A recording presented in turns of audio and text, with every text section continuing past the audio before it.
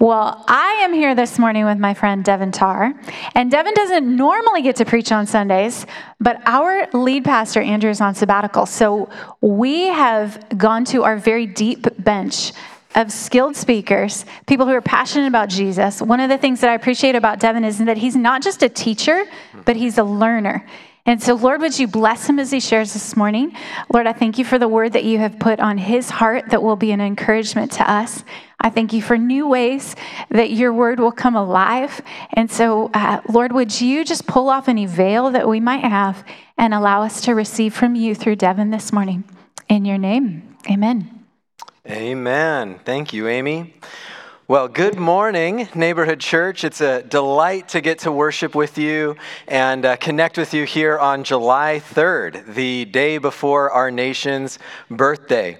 And we are going through a series right now called 1,000 Names, where we're taking the summer to look at the various names of God through Scripture and the various attributes that are given to God in Scripture so that we can better know who this God is that we worship. But one thing I want to say before anything else is if you didn't see last week's message done by Janet Henman, I so encourage you to please go watch last week's message. It was moving beyond belief, and I believe that the Lord will touch you as well if you have not experienced that yet. That being said, Father, would you use me this morning to speak your word faithfully? Would you change and transform our hearts to be more like your Son, Jesus? In his name we pray. Amen. So, this morning, I'm going to be talking about one of the names of God called the Lord our Banner, which in the Hebrew is Jehovah Nissi. And Hebrew reads right to left. And so on this slide that you can see here, Yahweh is the Hebrew word on the right, and then Nissi is the word on the left. So it literally says Yahweh Nissi, which means the Lord is our banner. And the first place that we see this in Scripture is in the book of Exodus, specifically Exodus chapter 17, verse 15. And where we're going to be headed this morning is essentially four movements. First, we're going to begin by reading Exodus 17, verses 1 through 16 together. Next, I'll spend a little bit of time summarizing this narrative and drawing out just some of the things that I think are pretty interesting here. Thirdly, I'm going to take some time to unpack what this name of God means, Jehovah Nissi, the Lord is our banner. This is not language that, if you're like me, you use in common conversation here in the United States. It's not often that you call things your banner. So my hope is to open this up a little bit and show you what Scripture is trying to communicate when it refers to God in this way. And then we'll close with some steps for practical application so that hopefully this message is one that transforms you and you walk away changed and drawing nearer to God than you had before. So let's begin with reading Exodus 17, starting in verse 1. The whole Israelite community set out from the desert of Sin, traveling from place to place as the Lord commanded. They camped at Rephidim, but there was no water for the people to drink. So they quarreled with Moses and said, "Give us water to drink." Moses replied, "Why do you quarrel with me? Why do you put the Lord to the test?" But the people were thirsty for water there, and they grumbled against Moses. They said, "Why did you bring us up out of Egypt to make us and our children and livestock die of thirst?" Then in verse 4, then Moses cried out to the Lord, "What am I to do with these people?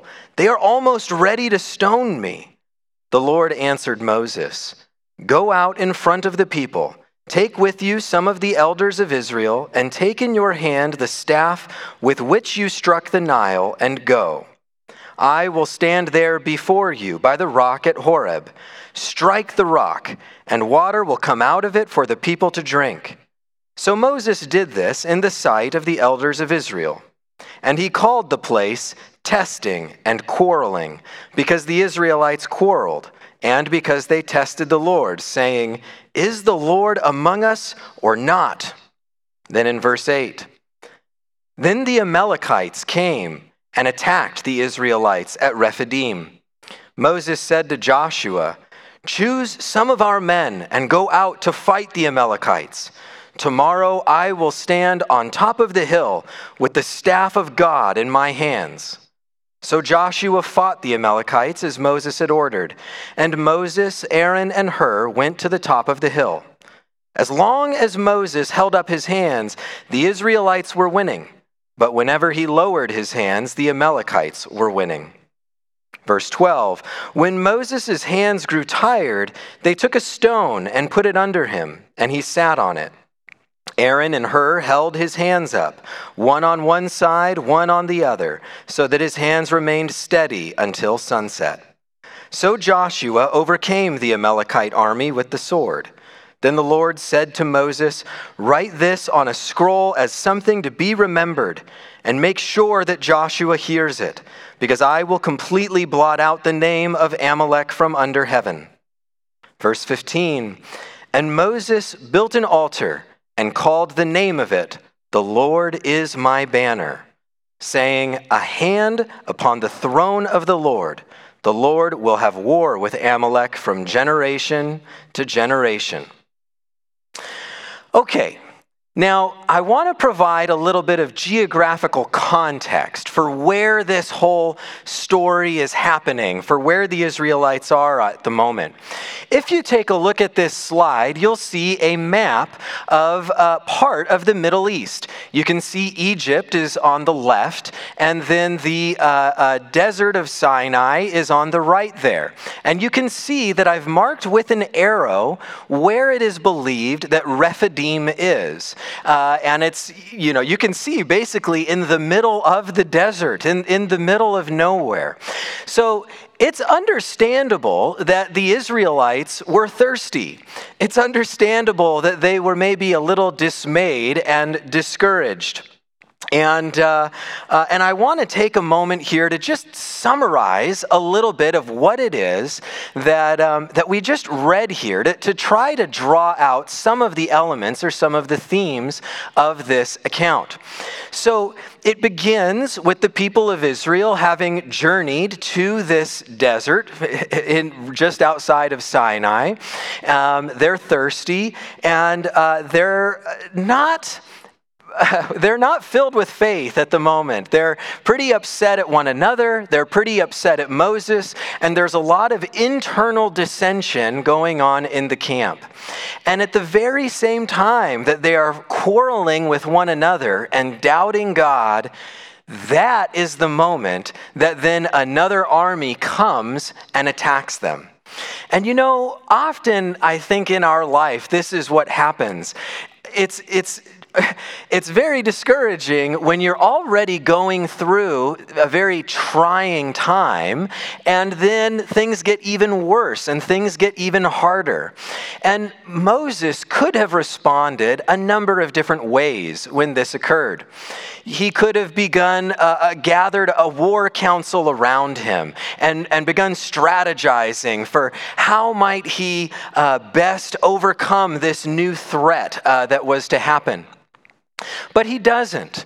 Moses instead takes his most trusted lieutenant, as it were, his servant Joshua, and he tells Joshua, "Go out and fight with the Amalekites."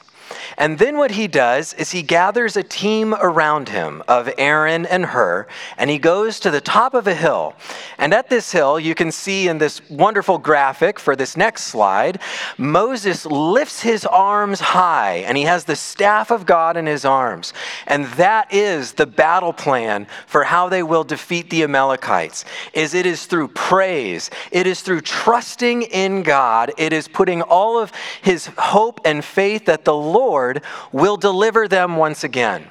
Because Moses has seen the Lord do miracles, and Moses believes that the Lord is well able to save his people.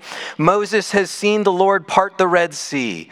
Moses has seen the Lord provide food and manna for the Israelites. Moses has thus trust in the Lord after having just seen the Lord provide water, right, from the rock in the middle of nowhere. God does a miracle.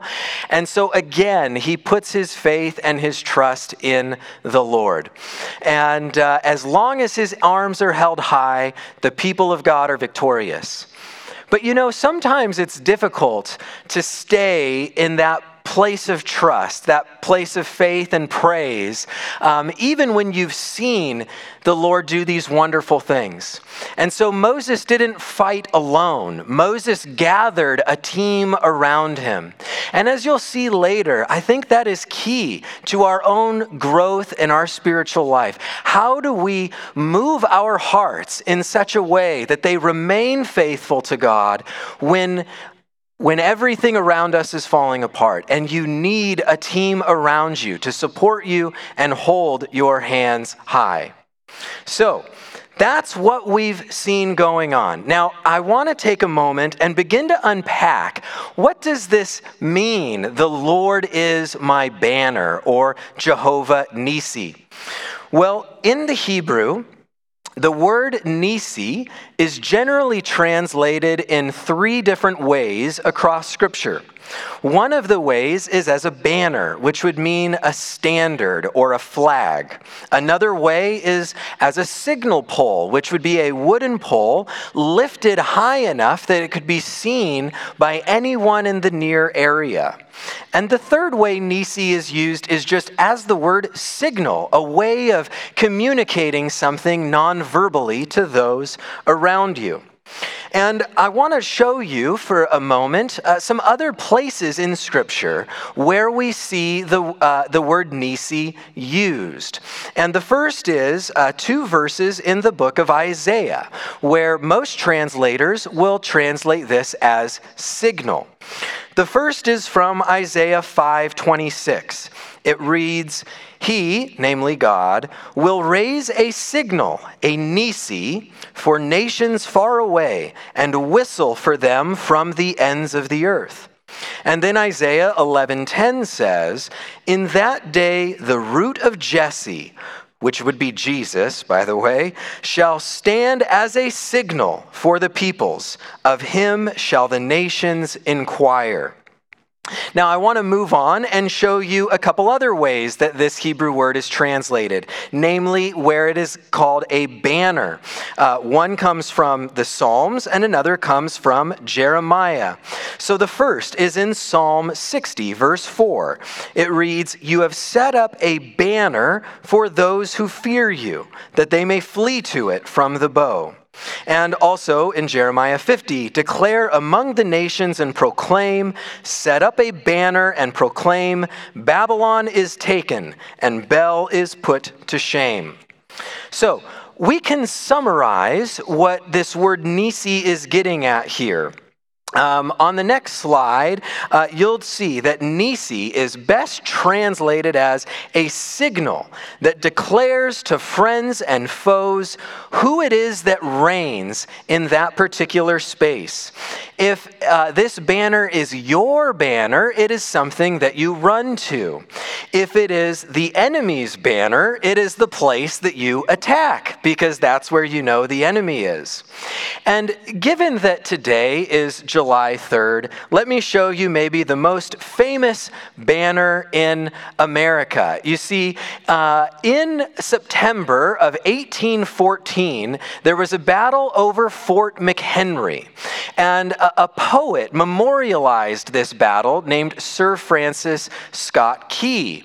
And he composed a poem which became the national anthem of the United States. And we call it the Star-Spangled Banner. The poem reads, "Oh, say can you see by the dawn's early light what so proudly we hailed at the twilight's last gleaming, whose broad stripes and bright stars through the perilous fight o'er the ramparts we watched were so gallantly streaming. And the rocket's red glare, the bombs bursting in air, gave proof through the night that our flag was still there. Oh, say does that star-spangled banner yet wave o'er the land of the free and the home of the brave. So, even though we don't use the term banner very often in our speech here in 21st century America, within our very national anthem, this language is used. And hopefully you can begin to see now the significance of what the Lord being our banner might be. You see, imagine if you were one of our soldiers, one of the men or women who have fought for the liberties in our country, who we recognize and memorialize on Independence Day. If you are an American soldier separated from your company and you need to get back to the space, back to the place of your refuge where you know that you will be safe, you can look over the battlefield and find where is the American flag flying. Because wherever the banner of our flag is, that is where the American force is. And so a banner, right, it's a place that you run to for safety. It's a place that you run to for refuge. When the bombs are bursting around you, your banner is where you go for safety and help. And so when Moses declares that the Lord is his banner, what he's saying is that he's not trusting in the chariots to save him. He's not trusting in Joshua to save him. Moses is saying, I know where my help comes from. And my help comes from the Lord, the maker of heaven and earth, because he is my banner. He is the place that I run to when everything around me is breaking down. And so, my question for you is the Lord your banner? Is the Lord the place that you run to for refuge and safety when everything in your life is breaking down? I think a lot of us would like to say so, especially if you already are a Christian. You'd want to claim, yes, of course, the Lord is my banner, the Lord is my rock, he's the one I run to. But if we are honest with ourselves, I don't think that that's always our first stop. I think for a lot of us, we look for safety in other things. Maybe we try to find our safety in our bank account, or maybe we try to find safety in our family, or in our career, or our moral virtue. Maybe we look to worldly comforts, whether that's alcohol or drugs or nicotine or whatever it might be, that, oh, I'm really stressed, I just need a beer, or whatever it is. I think it's very easy for us to look for help to satisfy our souls in a place other than the Lord.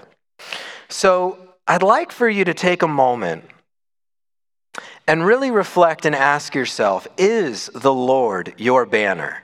Is the Lord the place that you go to for refuge and safety when you need it most?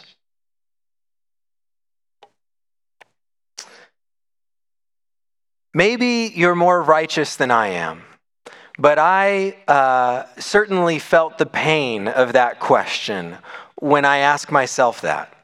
And it led me to ask, well, if the Lord is not my banner, how can I make the Lord my banner? How can I so work on forming my heart and my soul in such a way that the Lord is the one that I run to when I am in need? And I became a Christian.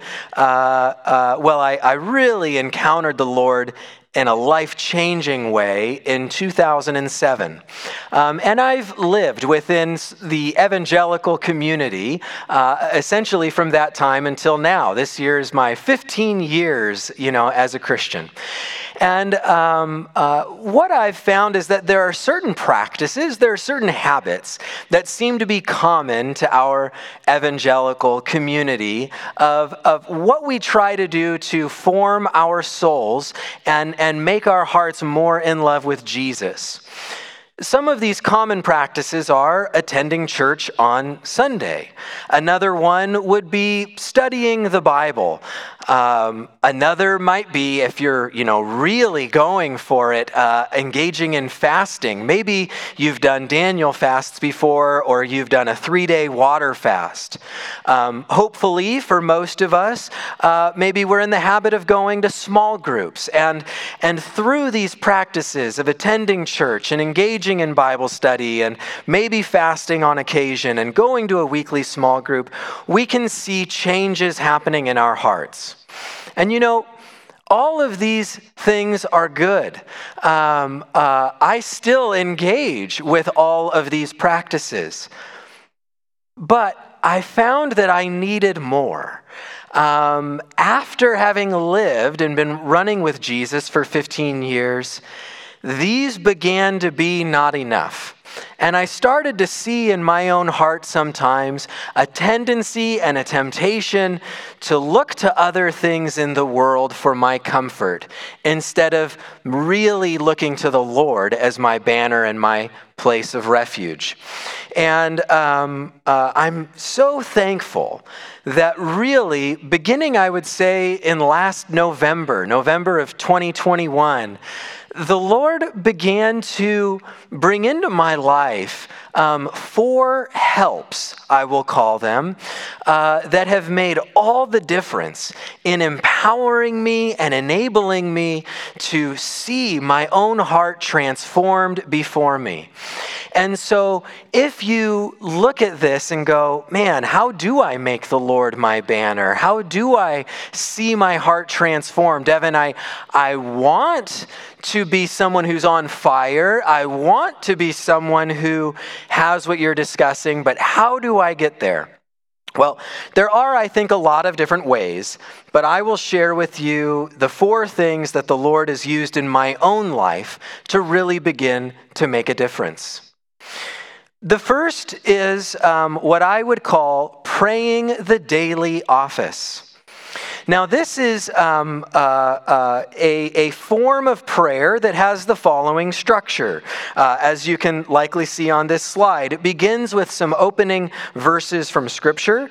Then there's a time of reading the Psalms. Then there's an Old Testament reading, a New Testament reading. You say the Apostles' Creed. You pray the Our Father. There's a time of intercession for the church and for your family and your nation and other items that you care about. And then there's a prayer for the day that kind of collects together everything that you've just gone through. And this habit of prayer, this structure of prayer, actually has a very rich and deep history, was what I came to learn. It has its roots in the 6th century. There was a monk by the name of Benedict. We call him Saint Benedict. He lived in the 6th century, and he created this form of prayer to help organize the life of the monks living in a monastic community. I mean, just imagine, okay, if you're a monk, so you live in a monastery, and all you do is essentially copy Scripture and pray and fast. How in the world does that not become stale? I mean, when I say that, do you feel in yourself an immense desire to go run and be a monk? My suspicion is probably not.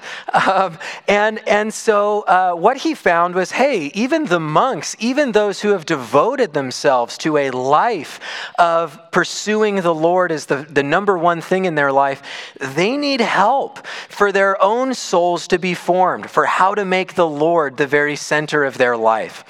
And there's a scripture in the Psalms, I believe it's Psalm 119, 164, if my memory serves me correctly, and it says something to the effect of, I rise 7 times a day to praise you, to give glory to you because of your righteousness. And Saint Benedict read that, and he thought about the Jewish practice of prayer, where the Jews would have these hours of prayer throughout the day, where they would keep their hearts focused on God. And he constructed this form of prayer, which is called the daily office. Now, I'm very thankful that, well, I shouldn't say I'm thankful that we're not all monks, but I think I am, because we need to be out in the world and doing good for others, and we can't just live cloistered in a community. But what we can do is we can glean from this rich tradition, which is used not only in the Catholic Church, but is used in the Orthodox Church and in Protestant churches by the Lutherans and the Anglicans and the Presbyterians and others. This form of prayer is universal across time and geography in the church. So if it's worked for Christians for 1,500 years, and if it's worked for Christians across cultures, maybe it would work for you too. I know that it's worked for me. And so there is an app, I had it on that slide that we looked at previously. It's called Forward Day by Day. And I would encourage you, if you have an iPhone or an Android, you can go on the App Store and search for this, Forward Day by Day. And what this app will do is it will give you a morning prayer, a noonday prayer, and an evening prayer, and it'll walk you through this, and it updates it every day. So it's updating the Psalms, it's updating the scriptures, it's updating what the prayer of the day is, and you might just find that a helpful practice for your own soul's formation. What it does is it makes space for God in your life. Okay, the second help that I have found absolutely transformative in making my heart commune with the Lord more is exactly what I just said. It is the mystery of Holy Communion. You see, I would encourage you to please, at your own leisure, open your Bible to 1 Corinthians chapter 10 and 11.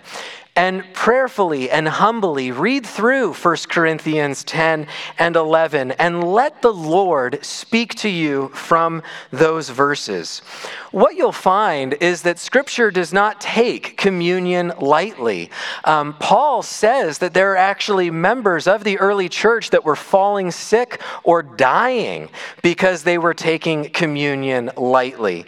And for me personally, now there's a lot of different opinion within the Christian church about how to understand communion and what it is. And I am frankly content to say it is a mystery. It is a mystery of Holy Communion. But for me, I do believe that it is more than merely symbolic. You see, when we are engaging in communion, we call it Holy Communion for a reason. Because there is something sacred that is happening there, where we are being joined to the Lord.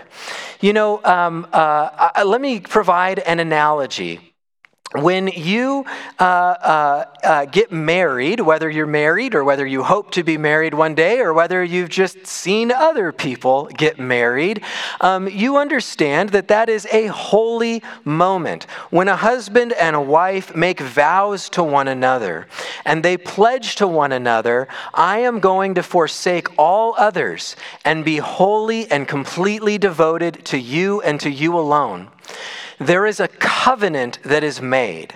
And when they say their vows to one another, I don't think those vows are merely symbolic. They are, in a way, bringing into being this true covenant between that husband and wife.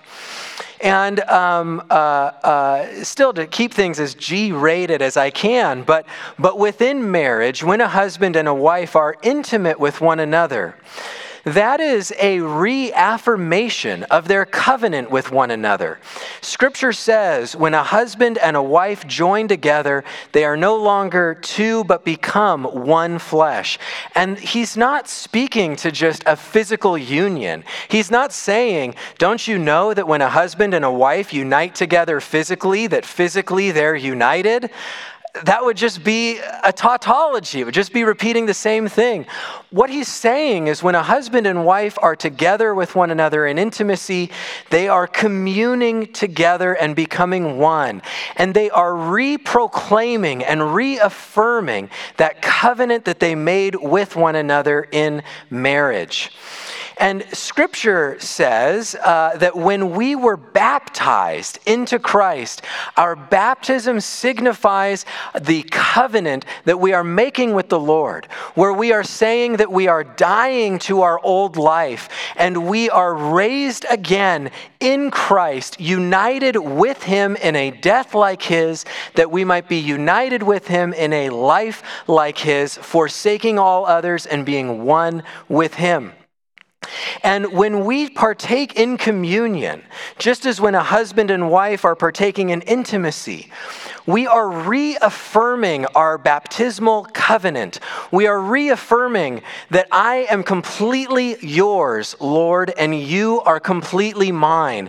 And just as a husband and wife in intimacy are one with one another, and that is a physical, embodied act, so communion is a physical, embodied act where we are one with the Lord in that moment.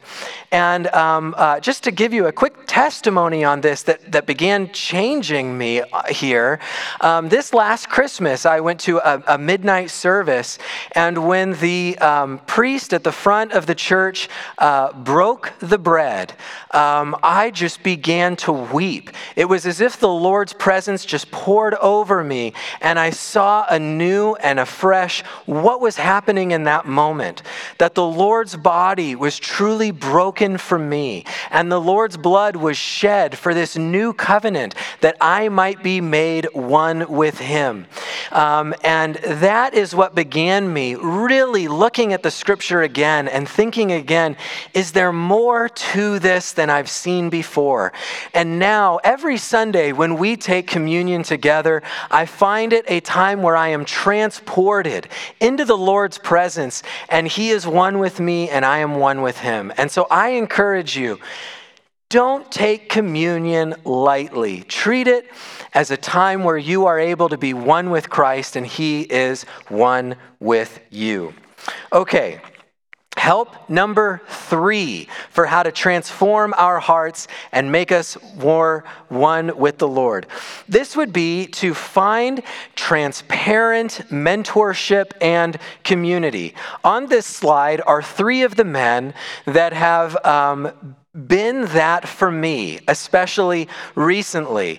On the left-hand side is our dear brother, Abuna Andraus, a missionary from Egypt. I find that I can be completely honest and transparent with him about anything, and he is a source of wise counsel. And the more open that I am with him, the more that I find that is a space where the Lord is able to work on my heart. In the middle is the man who led me to Christ, Brent Silberbauer, and then the last person that was on that slide is my friend Michael Fitzpatrick.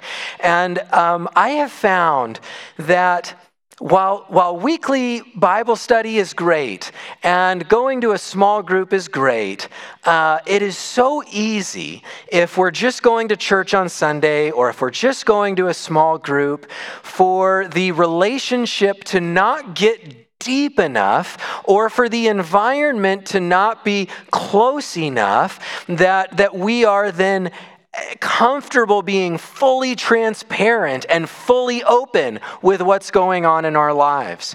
But without that transparency and without that openness, you can't experience the transformation and the change that you need. You see, just like when we read in Exodus how Moses had that team with him, he had Aaron and Hur with him to help him raise his arms, to help him hold his hands high to the Lord. So we need brothers or sisters around us that can be with us in our battle, that we can be open with them about our battle, about what we're struggling with, and they can help us raise our hands high to the Lord. And so I beg of you, this is so huge.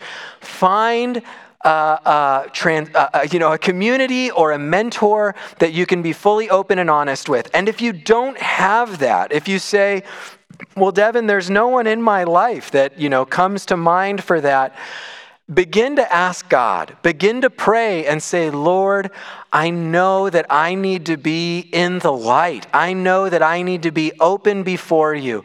Would you bring into my life men or women that can walk beside me, that can walk with me so that I might be open and able to change and transform.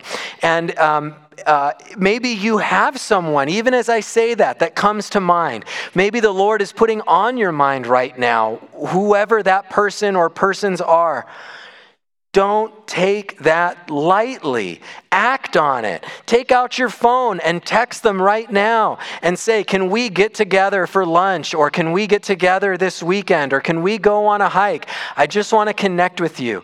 And when you meet with them, share with them, I really want to grow closer to the Lord. And this is what's been going on in my life. And I trust you and know that you're a source of wise counsel. And I want to be fully known so that you can know me and help me.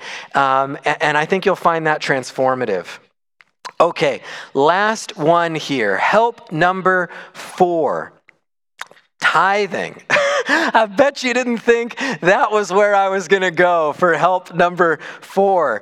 Matthew 6:24 says, no one can serve 2 masters. Either you will hate the one and love the other, or you will be devoted to the one and despise the other. You cannot serve both God and money. So, I know that money and tithing are sometimes a sensitive topic in church. I get it. Boy, do I get it. I, for most of my Christian walk, have always been somebody who said, look, if you've got a lot of debt and if you're struggling to put food on the table, the Lord wants you to be responsible and to take care of your family. Without saying that's wrong, because I think there's a healthy spirit to what I was trying to get across in believing that for so long, I do think it's probably wrong.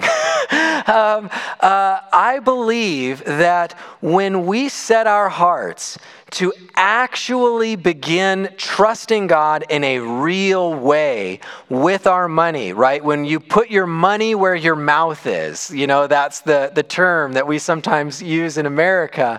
That kind of shows where your faith is. James says faith without works is dead.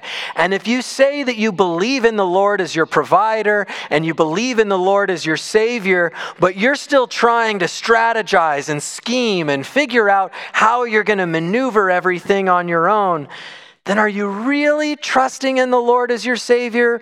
Or are you saying, Lord, just give me money so that I can help deal with all of this? I think when you're like that widow that Jesus references in the Gospels, and you tithe even from a place of desperation, from a place of faith, from a place of saying, Lord, you are the maker of heaven and earth. It is from you that my help comes. And I am going to begin to actually trust you with my finances. I think you'll find that that he can do more than you would imagine. Why do I say that? Well, I started doing this. I looked at my pay stubs a little while ago, some months ago, and I had seen the Lord be moving in my life in these other three ways, from the daily office and from communion and from being in mentorship and community. And the Lord really spoke to me one day in Scripture and impressed upon my heart, Devin, you've seen what I've done for you. Will you trust me with your finances? Because I know you're stressed about your finances. And I said, Lord, I've seen you do enough miracles in all these other places. I'm game. I trust you. And I'm telling you, the Lord has been providing more than I could ask or imagine since I began doing that. Now, I don't believe God's a slot machine. I don't believe that we give to get. But my point here is just to say, when we really tithe, when we actually offer and trust God with our money, that is a declaration of faith in who our banner is, in who our Savior is. And so if that is not a practice that you're engaged in, I would encourage you, try it out. It has been a help to me. So, in conclusion here, the Lord is my banner, Jehovah Nissi. What does that mean? It means the Lord is the place that you go to for refuge. The Lord is the place that you go to for your salvation. On the battlefield, when the bombs are bursting around you, you search and find, where is my banner? And that is the place you run to. And that is who the Lord ought to be in our life. And so I hope that these 4 helps that I've laid out for you of praying the daily office, of engaging in the mystery of Holy Communion, of finding true mentorship and community that you can be open and honest with, and of walking into tithing, begin to make the space in your heart where your heart actually begins to change. And I think if you do that, you'll find that the Lord does become your banner. And so that's my encouragement to you this July 4th weekend, this Independence Day. As much as we love our country and as much as we are thankful for the liberties that we have in our country, our salvation is not found in the American flag. It's not found in the American banner. Our salvation is found in the banner of the Lord. And so with that, I'd love to pray and we will close, and then I encourage you, enjoy a wonderful weekend with your family. So Father, I thank you that you are trustworthy. I thank you that you are our Savior. I thank you that you are able to save. Lord, would you move and transform our hearts, that you would be the banner in our lives, that we would be able to declare in the heat of the battle, the Lord is my banner. God, would you do this for us in Jesus' name? Amen. It's been a blessing. Have a wonderful weekend. God bless.